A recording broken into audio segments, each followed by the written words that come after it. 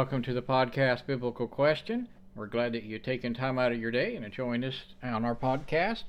We're excited to bring you this message today, and it is called I Started a Joke. I Started a Joke. We're going to be mainly out of James chapter 3. If you have a Bible, would follow along. I would encourage you to do so. And we encourage you also to tell your friends and family about us, and maybe they could join in listening as well. Don't forget our webpage is biblicalquestion.com, and there you can find out more information about us. His family kept on saying, "Would you please go take care of that problem?" His wife would tell him that it was so aggravating to yell at him all the time. Deep down he probably thought, she probably enjoys it.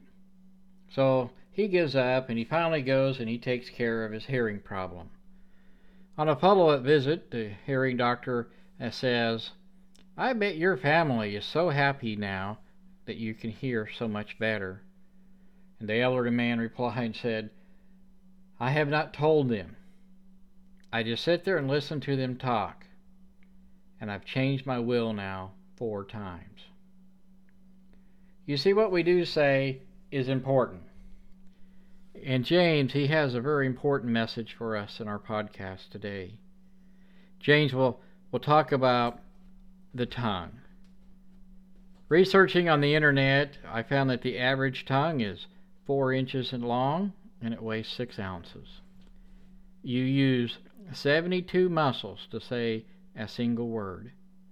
As small as the tongue is, it is also the strongest muscle in the body. The tongue has incredible power, to say the least. For example, one of the greatest speeches ever given in the 1960s was by Martin Luther King in his famous speech, "I Have a Dream." If you've never listened to the speech, I would encourage you to do so. You can go to YouTube and find it. And it is a powerful and moving. President Roosevelt, he had a famous speech on December 7th, 1941, a day that will live in infamy. Both of these speeches in American history touched many different lives all over the world. But what about some not so famous speeches or words those may never get recorded? With words of encouragement, words of love that are expressed for those people around you, versus a crude joke. Your reaction, as it would be with me, is completely different when faced with the opposite words. Nobody wants to be at the receiving edge of a cold joke or a cruel joke. In James chapter 3, James will tell us that our tongue holds the power of life and the power of death. Why is James writing about this, and why would he spend time on such a subject? To whom this letter is written to, they must have been struggling with their conversations and gossiping and whatnot. And so we're going to read here out of James chapter 1. We'll slide into James chapter 2, and we'll jump around a little bit into chapter 5 here in a few minutes. But James chapter 1, starting in verse 19, says, "My dear brothers, take note of this. Everyone should be quick to listen, slow to speak, and slow to become angry. If anyone considers himself religious and yet does not keep a tight rein on his tongue, he deceives himself, and his religion is worthless." Chapter 2, verse 12 says, "Speak and act as those who are going to be judged by the law that gives freedom." Chapter 4, verse 11 says, "Brothers, do not slander one another. Anyone who speaks against his brother or judges him speaks against the law and judges it. When you judge the law, you are not keeping it, but you are sitting in judgment of it." James chapter 5, verse 9 says, "Don't grumble against each other, brothers, or you will be judged. The judge is standing at the door."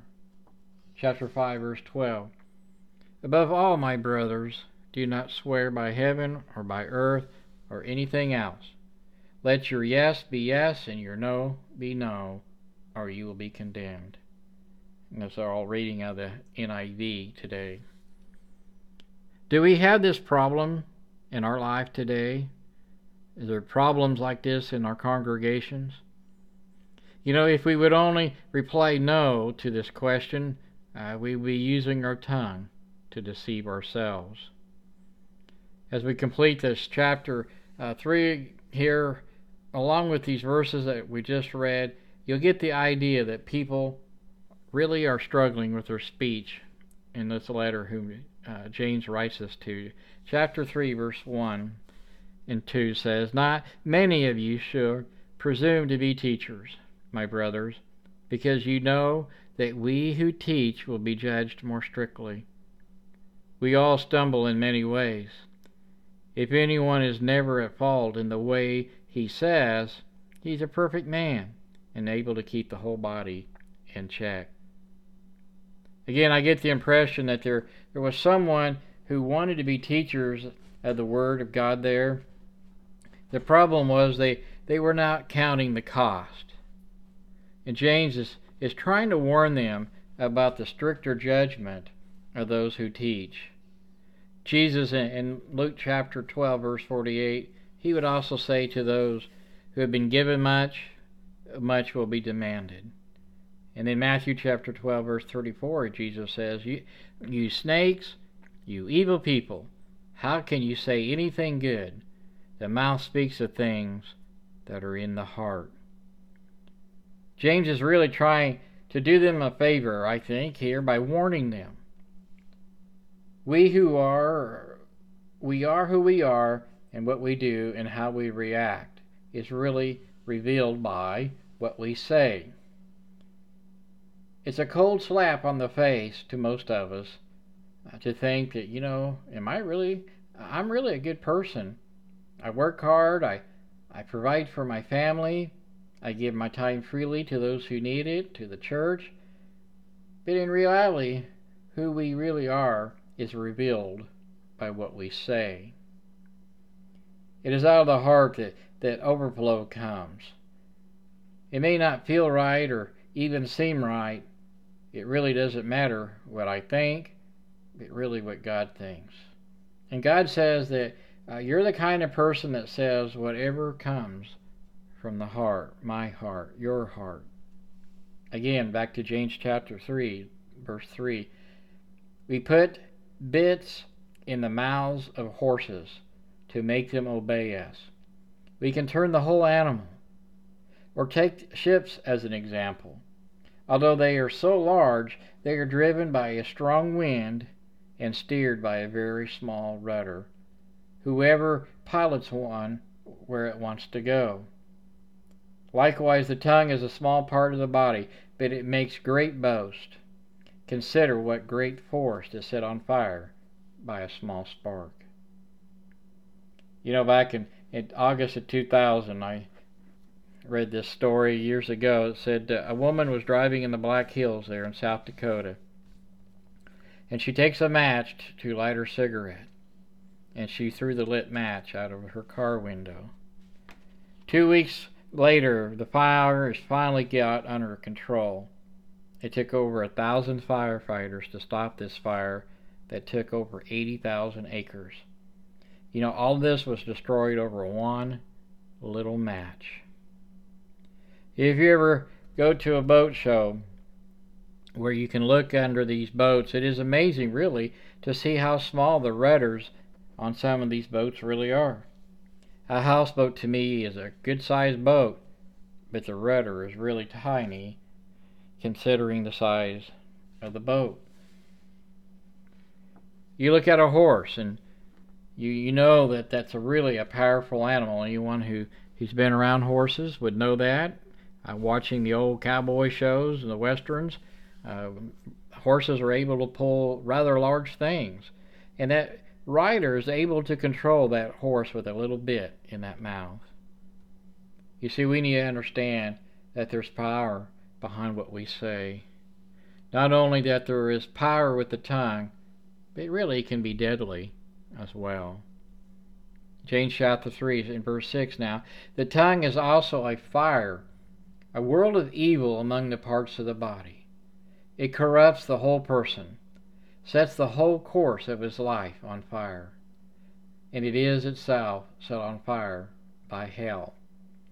All kinds of animals, birds, reptiles, and creatures of the sea are being tamed and have been tamed by a man.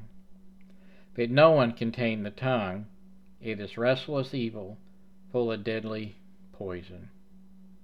You see, your speech and my speech, it really has an effect outwardly on our life. The little things that I say can cause so many problems. I call it foot into the mouth disease. You open your mouth and you insert your foot in. When I was a kid, we used to watch the Flintstones, and old Fred Flintstone always walking around on one leg because the other one had his foot in his mouth. This deadliness can catch us so quickly if we do not stop and think before we speak. The evil tongue can influence my life into believing things that are really not true. Hitler, in one of his speeches, said, make a lie big, make it simple, and keep saying it, and eventually they will believe it. And 40 million people would lose their lives by the end of World War II.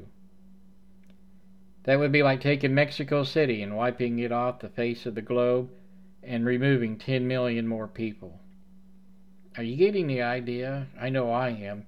There's power and deadliness in what we say. James chapter 3 again, we'll continue here. Verse 9. With the tongue we praise our Lord and our Father, and with it we curse men who have been made in God's likeness. Out of the same mouth comes praise and cursing. My brothers, this really should not be. Can you both use fresh water and salt water from the same spring? My brothers, can a fig tree bear olives, or a grapevine bear figs? Neither can a salt spring produce fresh water.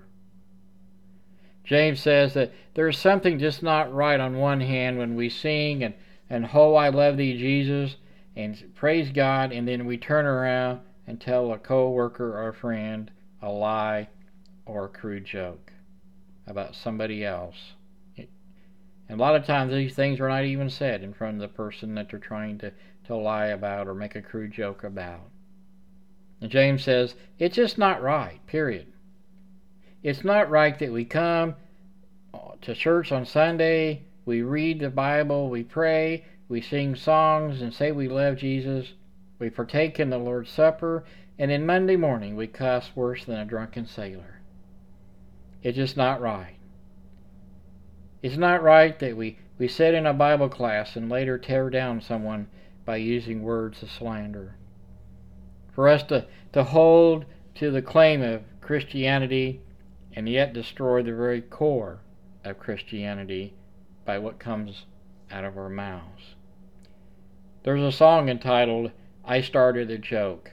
It came out of the 60s, I believe it was the Bee Gees, and it has some interesting words, and I want to read the words of the song to you. It says, I started a joke, which started the whole world crying, but I did not see that the joke was on me. Oh no. I started to cry, which started the whole world laughing. Oh, if I'd only seen that the joke was on me. I looked at the skies and running my hands over my eyes, and I fell out of bed, hurting my head from the things that I have said, till I finally died, which started the whole world living. Oh, if I'd only seen that the joke was on me. And I looked at the skies, and running my hands over my eyes, I fell out of my bed, hurting my head over the things that I have said. Oh, if I'd only seen that the joke was on me. And the song repeats the words.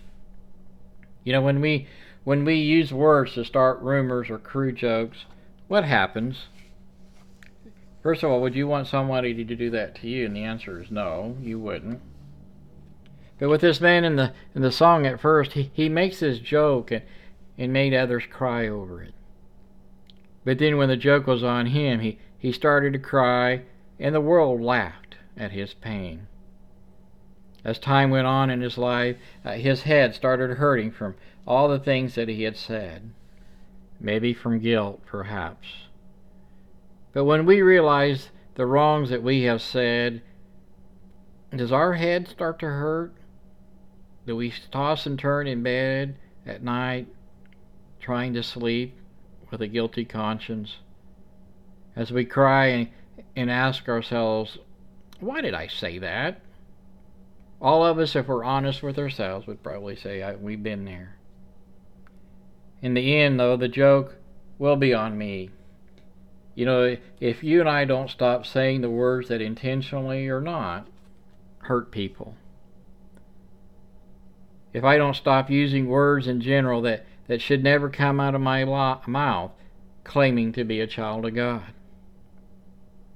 As I prepared for this podcast, I really had to stop and reflect on my words. Do I always use words that are godly?